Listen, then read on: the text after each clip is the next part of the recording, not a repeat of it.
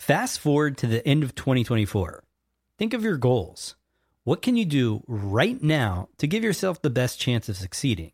If you want to learn a new language, you absolutely should get Babbel.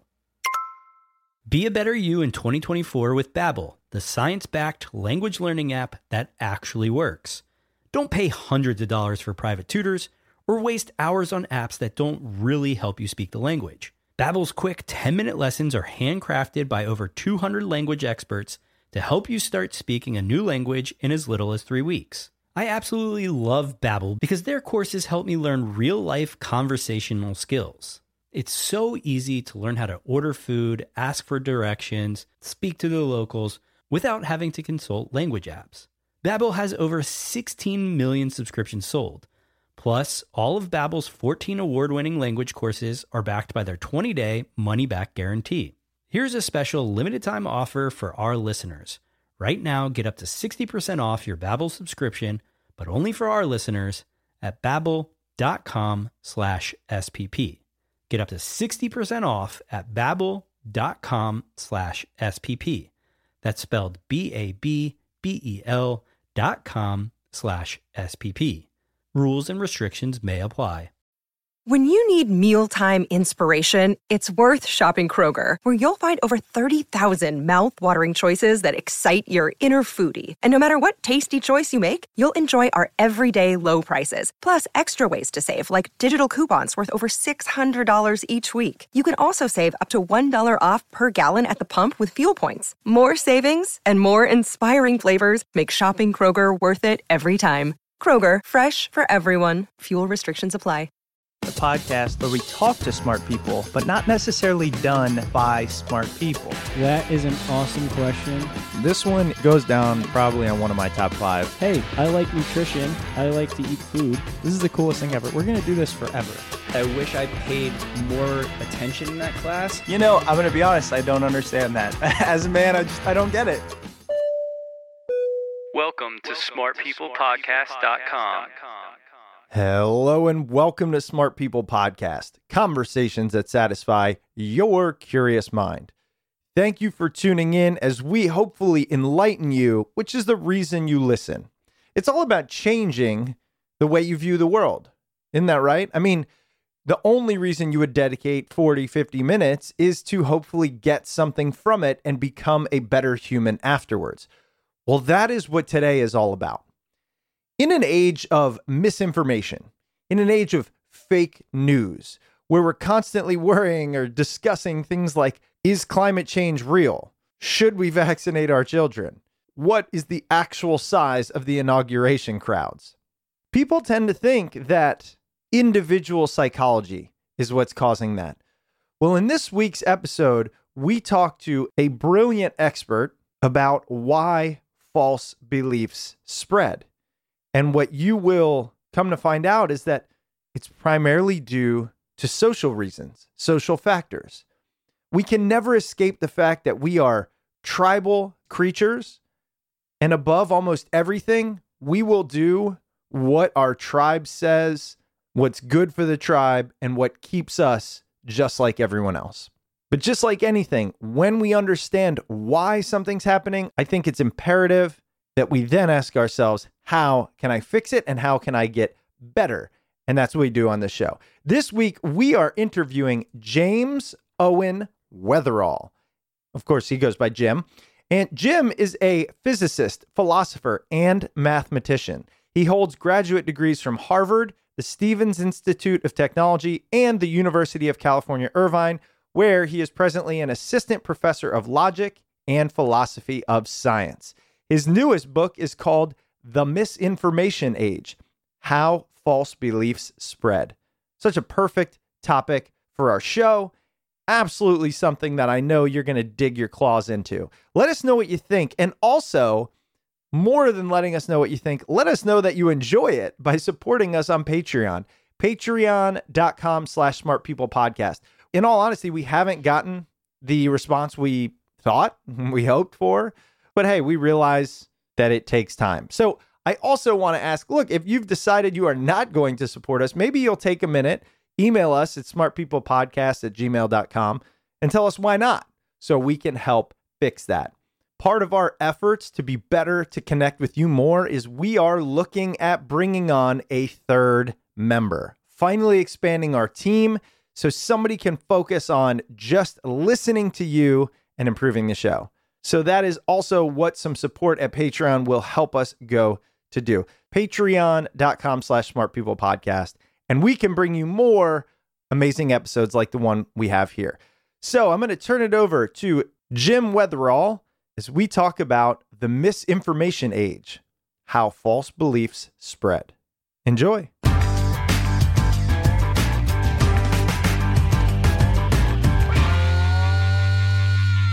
Today we have people who are, we have these anti-vaxxers or pro-viruses, as I like to call them, right? You have your climate change deniers. You have people who say germs aren't real.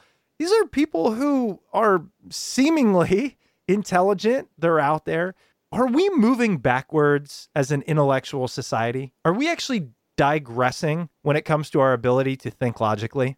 Well, no. I don't think that that's happening. I do think, though, that look, the basic problem is that we have an enormous proliferation of sources of information, and the kinds of heuristics that we've used. I mean, the ways in which we've evaluated sources of information in the past are increasingly ineffective in the information environment that we're living in now. I mean, so the way we get information now is sort of complicated in new kinds of ways, and we need to develop, smart people, well-educated people need to develop new ways of evaluating what's nonsense, what's reliable, what's true, and what's false, basically on the internet. What's the primary way we used to get information that was fairly reliable as compared to today? What are those kind of differentiators amongst the things that were reliable of yesterday and are no longer there? So I want to resist that way of asking the question. Great. Because I don't think that it's true that somehow in the past our ways of getting information were simply reliable, and our ways of getting information now are not reliable. I think that rather what's happened is over time we've gotten new ways of getting information, and as we get new ways of getting information, new ways of misleading us become possible. And what happens over time is we learn to see those ways of misleading us and to get better at identifying them and dealing with them and sorting fact from fiction. I mean, just think about old tobacco ads, right? 9 out of 10 doctors recommend that you smoke Chesterfields, right? No one nowadays looks at that ad and says cigarettes must be safe if doctors say you should smoke them. But back then they were effective. And so what I'm trying to point at what's changing is that new ways of influencing or even manipulating our beliefs are appearing, and we don't know how to deal with them yet. I think 20 years from now, we're going to look back on the kinds of memes and infographics and fake news stories that seem to be swaying public opinion now and think, how could people be so easily misled? In the same way that we look back at these Chesterfield ads and think, this is so obviously gimmicky. It's obviously manipulative. Interesting. So would you actually say, going back to my first question, that we are in fact getting more either discerning or enlightened or really moving in the right direction due to the ease of information dissemination? However, we just haven't caught up to these new ways yet. Is there actually a silver lining here? Well, I'm not sure there's a silver lining. So the way that I think about it, I'm going to borrow a metaphor from another philosopher of science. His name is Bennett Holman. He's at Yonsei University in South Korea, which is that what we're facing is a kind of arms race. And so really the situation is you have on the one hand groups either for their own internal reasons that are sort of inscrutable, or because they have clear political or economic motivations, have an interest in shaping public opinion about something. And they're looking for new strategies to do that. right? You can go back and read in the 1920s and 1930s, the beginning of the sort of public relations industry, books written by these giants in the field that explained, so for instance, I keep mentioning these tobacco ads, but Edward Bernays, who wrote the book Propaganda, he originally worked for the U.S. government during World War I, developing wartime propaganda methods, and then helped create the industry of public relations. In his book Propaganda, he says, look, if you want to convince people of things, tell them that authorities believe those things. Tell them their priest believes it. Tell them their doctor believes it. Tell them police believe it. Okay, and so, that's what industry did, and it worked for a while. It's less effective now, or at least it's effective in somewhat different ways.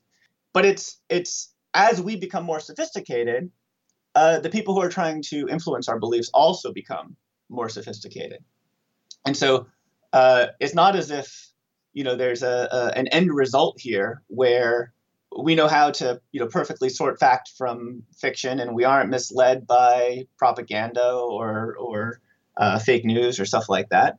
Rather, it's that we need to recognize that we have to keep evolving and keep updating our abilities and methods and heuristics to do this kind of work. I love that. I completely agree. And honestly, that is why I was so excited to have you on, because one of the things I enjoy about today's technology and really my life is this ability to podcast and connect directly with people that I personally deem knowledgeable, honest, able to further my thinking. And now I might get that wrong, and there are people who are good at marketing themselves, etc. So I'm not saying the way I do it is right, but at least I have a shot at reaching directly to somebody like you and trying to get the most raw, real information. I want to talk about this idea of the people who spread the false information and like you just said, the propaganda. But before we do that, I want to highlight for those listening really who you are, because look, I've read a lot of CVs. I've read a lot of bios in my life, and I don't know half of the stuff that's on yours, and I'm fascinated by it. Let me give an example, right? So you are a professor of logic and philosophy of science at UC Irvine. What does that even mean? Yeah, so UC Irvine is a little bit unusual. We have two, and by some counting, maybe even three philosophy departments on campus, or three different groups that do stuff that would happen in a normal philosophy department at another university. And the department that I'm in is in the School of Social Sciences. And what we do is we work on issues in sort of at the foundations of natural and social sciences. And so a lot of my work has been on issues in the mathematical and conceptual foundations of physics. But I've also, worked on issues in the mathematical foundations of economics, and then issues in, what's called general philosophy of science, which includes, on the one hand, how scientific theories work, what makes a good scientific theory, what's scientific explanation, what's the nature of the evidence for our scientific theories, and then also how should science interact with policymaking, the public, journalism, things like that. You also are a physicist, a mathematician, and a philosopher. Like, to me, those things sound like three different humans. Like, how can you be all of those things, or at least, as you are, highly educated in them? I mean, have you just been in school, higher education, for like 20 years, or how does this work? Yeah, well, I would say that I have broad interest. I wasn't in school for all that long. I think I was out of grad school by the time I was 28. So okay, maybe that's a while. It's a while, but it's not so much longer than a normal grad student. Sure. Yeah, I mean, so I have always been interested in what I think of as the mathematical foundations of physics, but that has evolved into interest in history of physics and public understanding of physics. And, I have had the great opportunity to talk to and meet lots of smart and interesting people. And then I get interested in what they're interested in. And I try to work on it a little bit and learn about it. So would you say at its core, kind of physics is what drives everything else in your realm of knowledge and discovery? Well, that was how it started. Okay. But then, at some point, I would say that I'm just as interested in issues in general philosophy of science, things related to evidence and belief, and now this stuff about the social aspects of belief. My interests have sort of shifted and evolved and come back to where they started and then evolved again over time. This week's episode is brought to you by Pedal. For a lot of us, our relationship with credit cards is complicated. Having a credit card can feel like the ultimate freedom, but they can also get you into a lot of financial trouble. I remember how hard it was when I was first establishing credit. There were all these things that I had to look out for that I really didn't know about, like interest charges, fees, low credit limits, you name it. But I want to tell you about a new kind of credit card company called Pedal, and it may change the way you think about credit. Pedal is a new credit card company that wants to help you succeed financially. Their mobile app is designed to help you spend responsibly, which is especially great if you're just starting to build credit. With Pedal, you can qualify for higher limits, but that doesn't mean you should always spend to that limit. Pedal's app lets you track your credit card spending against your own personal budget. Pedal wants to help you build your credit score. That's why they reward you with more cash back when you pay on time. Earn 1% cash back right away and 1.5% cash back when you make 12 on-time monthly payments. Pedal is partnered with WebBank member FDIC. WebBank issues the Pedal Visa card. So listen up. It's about time there is a smarter, more modern credit card company that wants to help you succeed financially. Go to pedalcard.com/smart today to find out more. That's pedal with a T, pedal, PETAL, card.com/smart. One more time, pedalcard.com/smart. And now back to the episode. As they tend to do for people who are curious, and that's what I love. I wanted to ask you first, as a professor of logic, what are the primary things you try to teach your students? I mean, what are the most basic things that need to be understood in order to go through this course or go through the courses in your curriculum, if you will? Yeah, well, so in fact, I haven't taught a logic course since maybe 2010. Okay. So that's not, most of the teaching that I'm doing is not on logic per se, but on other issues in philosophy of science. Okay. But one of the things, so in sort of the big undergrad classes that I teach, what I try to really drive home is maybe three separate issues or related issues, but I think of them as distinct. One of them is that scientific methods, the sorts of things that we're using, that we're doing when we do science, are really the best methods we have to answer the sorts of questions that we care about. We care about both for making decisions in our ordinary life, but also, for answering the big old philosophical questions. And so, for instance, I teach a course called The Good Life, where we start by reading a whole bunch of ancient Greek philosophers who wrote on what the nature of a good life is, extract from them a number of what are essentially empirical claims about, under what circumstances people are going to be most happy and less anxious and, generally feel good. And then we turn to the literature in the social sciences and in biology and ask, how do those empirical predictions fare? So that's one part of the story. Another thing that I try to emphasize is that when you're reading scientific studies, you need to be very careful about a few different things. One of them is what's sometimes called operationalization. And so suppose you're interested in happiness. Now, happiness isn't something that you just go out and measure. What you go out and measure is, for instance, someone's tendency on a survey to say that they're happy. or the levels of certain stress hormones in someone's saliva, or their blood pressure. Now, all of these can be thought of as intermediate ways of getting at how happy or how anxious or how stressed out someone is, but they aren't just direct proxies, right? They're at best going to give you part of the story, and then only in the presence of a whole lot of other assumptions. And so this is part of what philosophy of science is about, in my view, is figuring out how, in particular studies, what you've actually measured relates to the thing you were interested in the first place.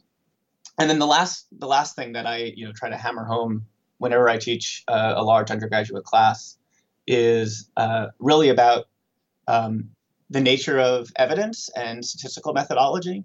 So basically, look, evidence, especially in the human sciences, but even in physics as well, is probabilistic. Some studies are going to show one thing, some studies are going to show another thing.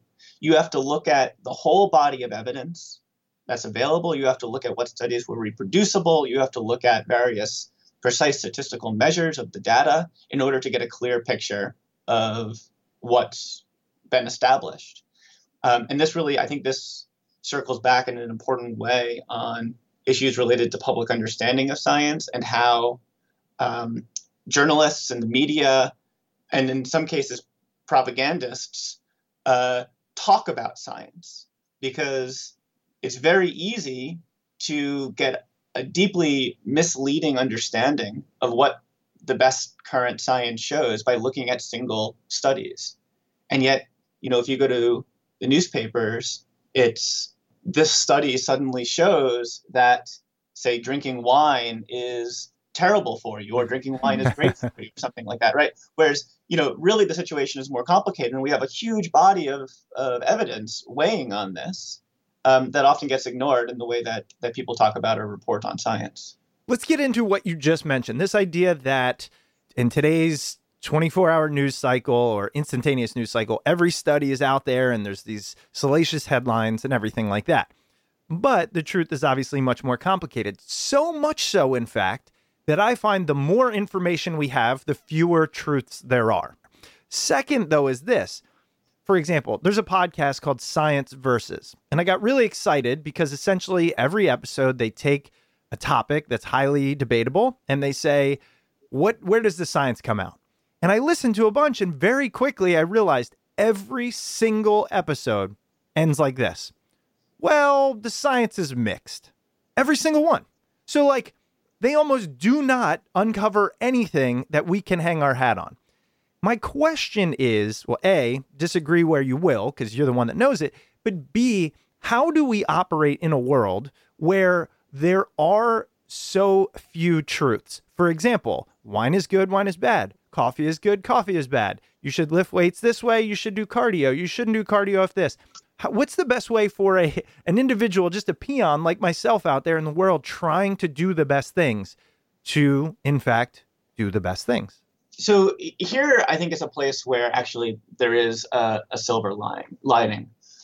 Science doesn't deliver truths in the sort of eternal and unquestionable ultimate sense of truths. What science gives you is evidence that ought to influence what you believe. But science is also a process, and it's a process that involves a lot of disagreement, a lot of criticism, a lot of debate, and often a lot of revision as we come up with new and better ways of testing hypotheses that we previously accepted or thought were established. And so, it's never going to be the case that some issue in science is completely settled. And yet, it can be the case that the overwhelming available evidence suggests one thing rather than another. Or that there could be no evidence that suggests one hypothesis, one specific hypothesis, even though it's something that people talk about or entertain or take seriously. And so the thing to take away from this is that you shouldn't be, number one, you shouldn't think that when scientists disagree with one another, that somehow means that there's something wrong with science, or that there's no reason to sort of act one way rather than another. No, I mean, scientific disagreement is a healthy sign. On the other hand, that doesn't mean that we can't act, right? I mean, we should act in accordance with the best evidence we've got at the moment, and we should be trying as hard as we can to get new and better evidence in the future and revise what we do in light of that. Now, it seems to me like in most cases, we don't have a lot of trouble sorting this sort of thing out. There's always a possibility that we'll be wrong, and yet we tend to do the thing that's, we think is best supported by the evidence. The issue is that these aspects of science that we've been discussing, things like that scientists sometimes disagree, that you never have complete certainty about anything, can be weaponized. And so there are lots of examples that we talk about in the book, which I guess I should say is co-authored with Kaylin O'Connor, who I don't think we mentioned that at the Right. Yeah. Yeah. But we talk about many examples in the book where the science is as settled as science is going to get. Right. That we haven't there hasn't been some ultimate truth delivered. But what's happened is a whole lot of evidence has been gathered. There's been a debate among the scientists. A consensus has been reached about what the evidence that we've got so far shows. It clearly recommends certain sorts of policies, or certain sorts of actions. And yet, people whose interests would be harmed by taking those actions try to say, well, we don't have certainty yet, or it's premature to act. And I just want to sharply distinguish that kind of case from the normal, mess of disagreements and criticisms and so on that you see in healthy science. Hey, Chris, how long have we known each other? I think it's coming up on about 25 years. Do you actually know what I do for my job? Well, first, that would require us still talking to each other. But aside from that, I think something about you manage like projects or people or technology. I actually have no idea what you do. Sure. I manage teams and I have to build out teams. And you know what? Hiring is hard. It takes forever. You have to go through tons of applications, and it's just this huge slog. And that's why I'm pumped to have ZipRecruiter sponsoring the show. So just head over to ZipRecruiter.com/smartpeople. ZipRecruiter definitely makes hiring easy. It sends your jobs to over 100 of the web's leading job boards, but they don't stop there. With their powerful matching technology, ZipRecruiter scans thousands of resumes to find people with the right experience and invites them to apply to your job. In fact, and John, you probably already know this, but ZipRecruiter is so effective that 4 out of 5 of employers who post on ZipRecruiter get a quality candidate through the site within the first day. And right now, our listeners can try ZipRecruiter for free at this exclusive web address, ZipRecruiter.com/smartpeople. That's ZipRecruiter.com/SMARTPEOPLE. ZipRecruiter.com/smartpeople. ZipRecruiter, the smartest way to hire. And now back to me interviewing someone.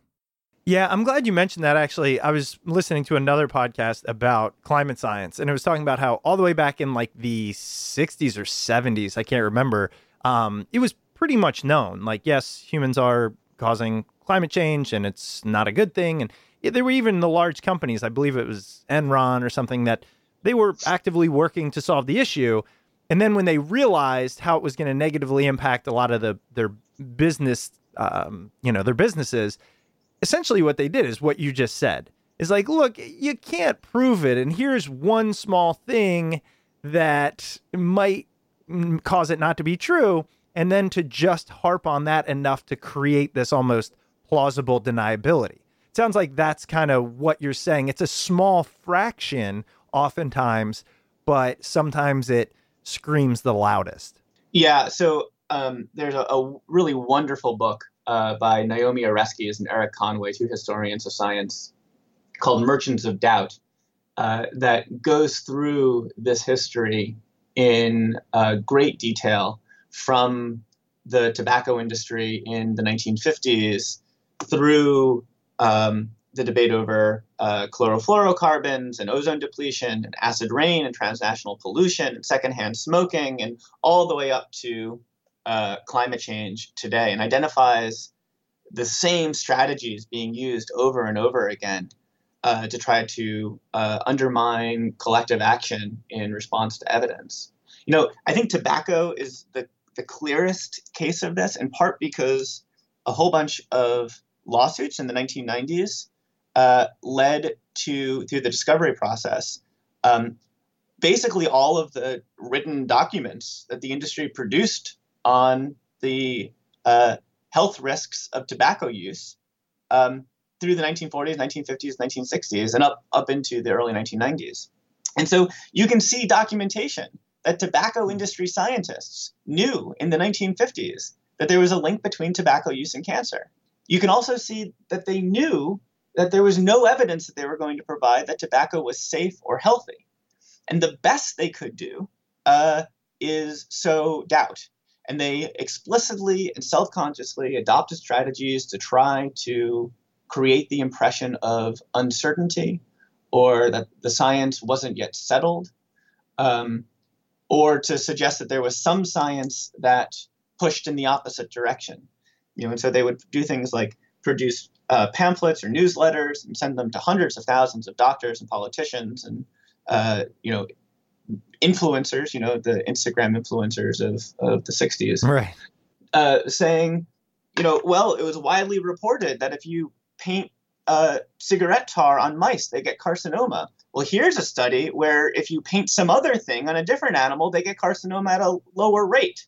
Well, okay, I mean, and the net result was to significantly delay regulation of tobacco products. I just like how big this delay was, right? So the tobacco industry knew that there was a link between their product and cancer in the 1950s and 1960s. The laws saying that tobacco companies can't advertise to children weren't passed until the 1990s, right? I mean, it feels like that's also ancient history, but just there was a 30-year gap between when it was clear that this was a really dangerous product to when any action was taken to even limit accessibility or availability of that product to minors. It's unbelievable. But I think, and that's, again, let's get into some of the specifics even covered in your book. That's what this is all about, right? It's this age of the ability to just shape a narrative so well. So let's start there. What is it that you cover most in your book about how today specifically, right? 2019, misinformation is seemingly everywhere and obviously is playing such a role in our political environment, in the bipartisan nature of not just politics, but beliefs in general, and how it feels like it is splitting us. It is literally fracturing us into separate groups. What is it about today that is causing this seemingly increasing issue? Yeah, so I think this is a great question. I want to try to say two things that are sort of not responding to the question, but sort of shifting it a little bit. Great. One of them is, look, the hallmark of a great liar isn't that they're lying all the time, right? A really great liar is someone who you don't know they're lying, right? There's someone who you're convinced by what they're saying. I think the fact that we're aware that there's so much misinformation out there is already a signal that we're getting better at dealing with it, right? Because there's always been misinformation out there. And there's a growing awareness that this is a problem, and we can recognize particular cases of it now. I think that we're better than we were even 3 years ago at recognizing particular kinds of misinformation and fake news. And so this goes back to what we were talking about at the very beginning of the show. But it doesn't seem to me as if it's quite right to say because we see so much misinformation, therefore it's a new and worse problem. Because our seeing it is sort of a sign of getting better at recognizing it. The other thing that I wanted to say that sort of is about sort of shaping just what the question is about. As I see it, you need to think about the history of new media over the last 500 years to really think about, like, really understand what's going on. And the fact is that basically since Gutenberg, you've had new and ever more effective ways of propagating information to a mass audience, right? So books, and then newspapers, and then daily newspapers, and then radio, and then television, and then 24-hour cable television with a million channels where you can get whatever you want just the way that you want it. And then, of course, the internet, and not just the internet where people can sort of set up blogs or their own websites, but now social media where anyone has a platform and a voice. In each of these cases, what you've seen is new ways of trying to influence beliefs that were effective for a while and then became somewhat less effective. And so really, I think in order to understand what's going on right now, we need to not think we are now in an age where people are trying to misinform us where previously they weren't, or where now we have false beliefs where previously we didn't. What we need to understand is, what is it about the way that humans operate that allows us to be misinformed in the particular ways that we are on the internet and through social media? And so one of the things that we emphasize in the book, and this is in some sense the big thesis of the book, is that belief is an essentially social phenomenon. Most of what anyone believes, they've learned from someone else, right? So, you believe in climate change. Well, you haven't run the models yourself. You haven't measured carbon dioxide levels yourself. I'm betting, speaking for myself anyway. No, precisely. I have no idea how to do that. Yeah. I couldn't measure carbon dioxide levels in the atmosphere. I couldn't measure mercury levels in fish. I just have no idea how to do this sort of thing. And so we rely on other people who do know how to do these things. Now, there's not one person who knows how to do all of these things, right? It's even scientists are relying on other scientists. They're relying on papers published in scientific journals and things that put out by the National Academy of Science and organizations like that to get the information that they use to do their little part of the scientific process. And so what that means is, one, it's what allows culture, what makes us able to do science at all, the fact that we can communicate our experiences, communicate experimental results, and learn from other people. But it also means that we can be misled in novel ways that capitalize on the social nature of knowledge.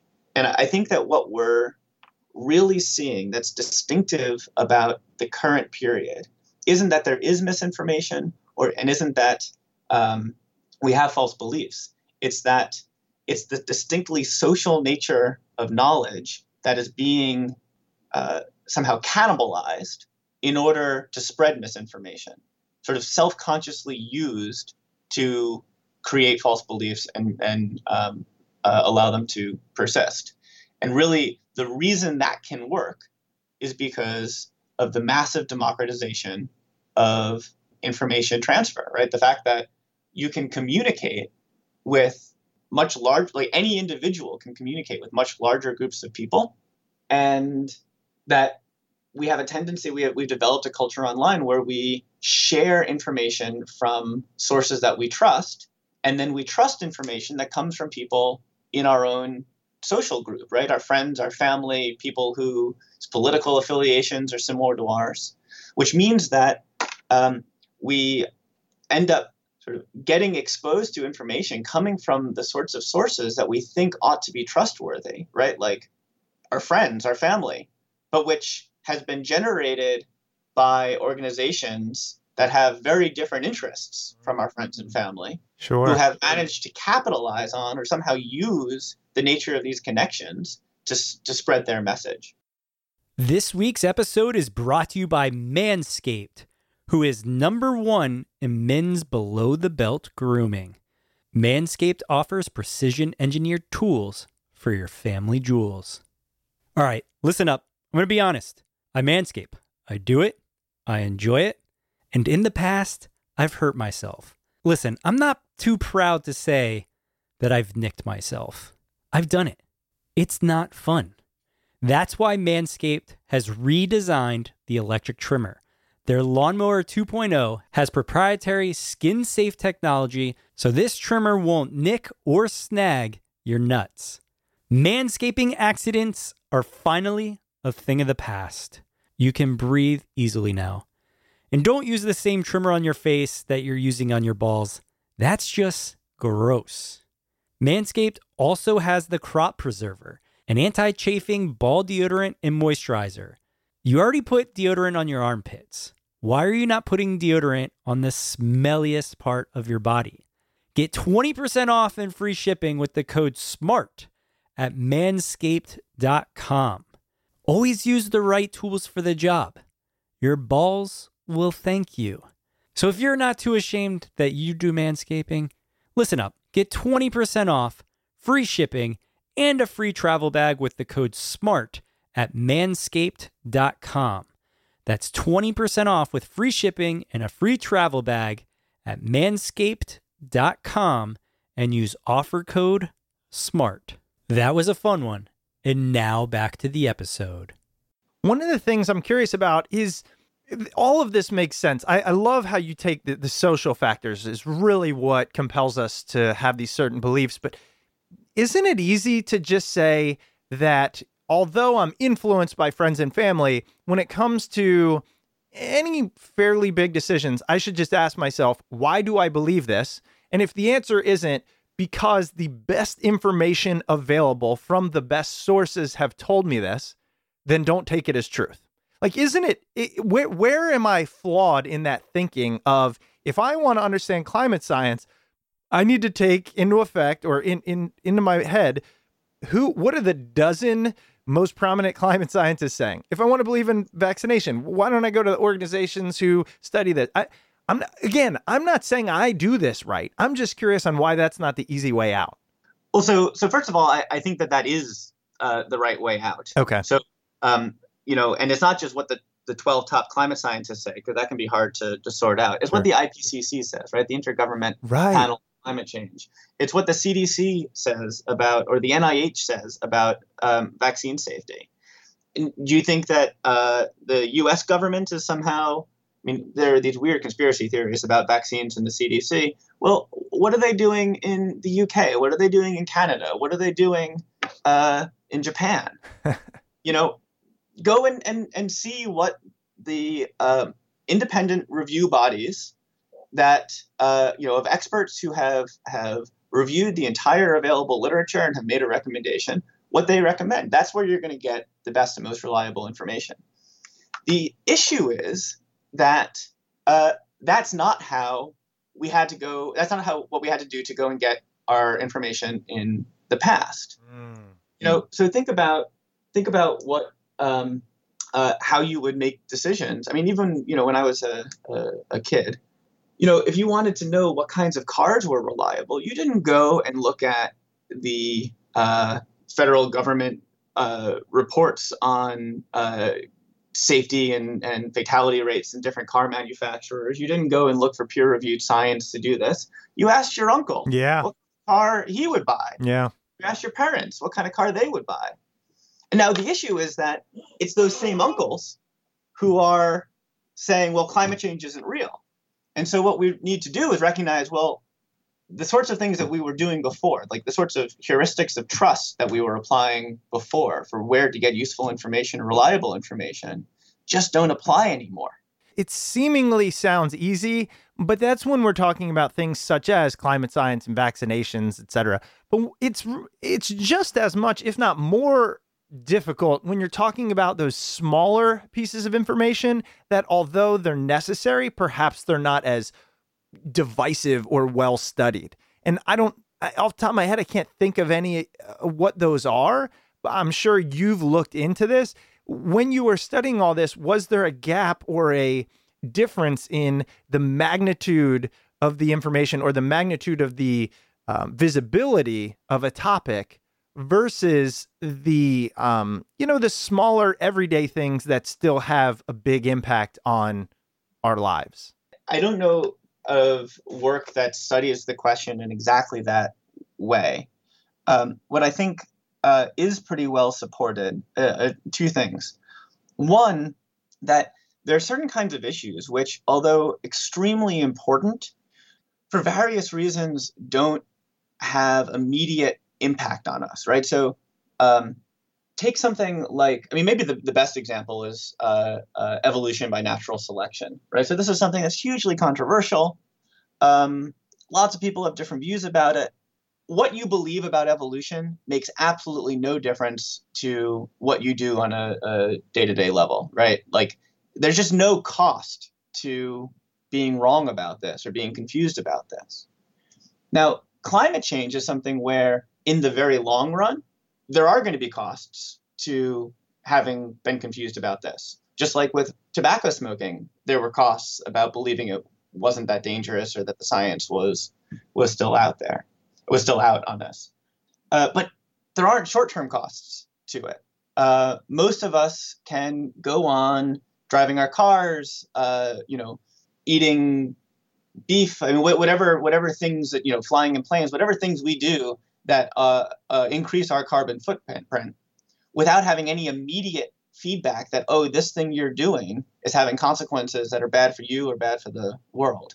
No, that's going to change over time. It's already changing in some parts of the country and some parts of the world, but the feedback still isn't immediate. It's not this action leads to this sort of effect. Vaccines, for various reasons related to herd immunity, have been similar to this, right? Where although it's increasingly the case that we're hearing about outbreaks of previously eradicated diseases in certain communities that have low vaccination rates, if you're the one kid who isn't vaccinated in a school full of kids who are vaccinated, you're safe because you're not exposed to any of these diseases. And so I think that the immediacy of the effects makes a difference and allows for things like national politics or other sorts of considerations that aren't really about the character of the evidence to end up dominating. Yeah. Well, go ahead. Oh, well, I was just going to say the other thing, though, is that you see misinformation campaigns even on small local issues, right? So my local city council in Irvine, California, there are these debates about things like where so there was a big debate about where the veterans cemetery was going to be. And there were two groups that, if you heard either of them talk about it, you would get the sense that the issues at stake were completely different from one another. And there was no agreement on even basic facts. And you might think, well, this seems like a kind of small thing. But it turns out that from some point of view, it wasn't a very small thing because there was a big developer involved who very much wanted to develop one piece of land and another piece of land. And the veteran cemetery had to go wherever the developer wasn't going to go. And so, it's small. It's not highly visible in the, national conversation, even the statewide conversation. And yet there were economic interests at stake. And the same set of methods got trotted out to try to influence public opinion. Right. And obviously they work. And I'm going to look into that book you were mentioning. I know we need to let you go here, but there's one question that kind of almost underlies everything and a big part of your book. And that's this idea that there's a lot of people that don't actually care if it's true, right? They'll defend something to the death without actually really ever looking past somebody's opinion. Why is that part of humanity? It almost seems like if you're a believer in evolution, that trait should have evolved out by this point. Yeah. And, I think that there are really interesting arguments that you can make here about the role that belief plays in social signaling. So it's really important to us. This is something I think that we have evolved to want, right? We want to be members of communities. We're social animals. And some of the ways in which some of the ways in which we indicate that we're members of a community is by acting certain ways, dressing certain ways, engaging in certain sort of cultural practices, and in some cases, believing things or saying we believe things, right? That's one way of saying I'm a part of this group of people. And I think on many issues, it's what you're seeing is someone expressing something that has nothing to do with the facts that they seem to be talking about. What they're expressing is membership in a certain group of people or emotional reactions of a certain sort that, align them with certain other people that are for the benefit of certain other people, which, sort of makes these conversations that you think are about one thing really about something else in a very frustrating and difficult to counter way. And actually, as soon as you started going down that route, it makes sense, right? It's just as important for our survival that those around us like us, that we feel included, as it is to know if climate change is real. I mean, and that sounds ridiculous because climate change could obviously kill everyone, but probably not in the immediate future. Whereas if you get, banished from the group, especially speaking, historically, then you could meet your fate much sooner. And that's one of the things that I really enjoy about your book. That's why I think our listeners will absolutely love it. It's a combination of how we should think, why we should think a certain way, but it's the science behind it, it's studying it, and then it's really just a way of thinking, as you mentioned, the thing that science does to progress, to move in the right direction. We don't know everything right now. We never will. Actually, I think that's when we need to be most on guard, is when we hear facts, when we hear things trotted out as 100% certainties. And you uncover a lot of this in the book in much more depth than we're able to do in a short, 45, 50-minute conversation. That being said, the book is The Misinformation Age, How False Beliefs Spread. I wanted to give you a minute. I mean, you have such a fascinating view on so many things. Are you out there writing? Are you publishing content for the world? Or are you kind of staying in academia and every now and again you throw out one of these great books? I publish a book like once every 2 or 3 years, and that's gonna keep on going. I write for magazines sometimes, but yeah, I mean, I have a lot of students I have to worry about. And they're paying good money for you, so stick to them. So where can we find you? Of course, we'll link to the book, and it's all the places you buy books these days. But where else are you? Are you active on social? Do you have your website? Yeah, so my website is jamesowenweatherall.com. And I am not on Twitter. I can't stand Twitter, but good for you, by the way. Good for you. My co-author is, and so you can. She's tweeting for the both of us. You can find her on Twitter at Kailin Meister, CAILINMEISTER. Awesome. Well, no, I commend your ability to stay off Twitter. It's not my thing. John, the co-founder of this show, he loves it. And I think it's a necessary evil for a lot of things. And if you want the headspace that you need for this type of information, I think sometimes Twitter can crowd it out. Well, Jim, again, thank you so much for being on, for sharing all of this, for helping us move our thinking in the right direction. I really appreciate the time you've taken. Thanks, Chris. I appreciate it. Episode 329 with Jim Weatherall is in the books. All right, you can pick up his book, The Misinformation Age, How False Beliefs Spread, anywhere where books are sold. Man, 329 episodes. I don't think about that often, but holy cow, that is a lot. Hopefully you all are enjoying the content, and if you are, head over to iTunes or Apple Podcasts and leave us a rating and review.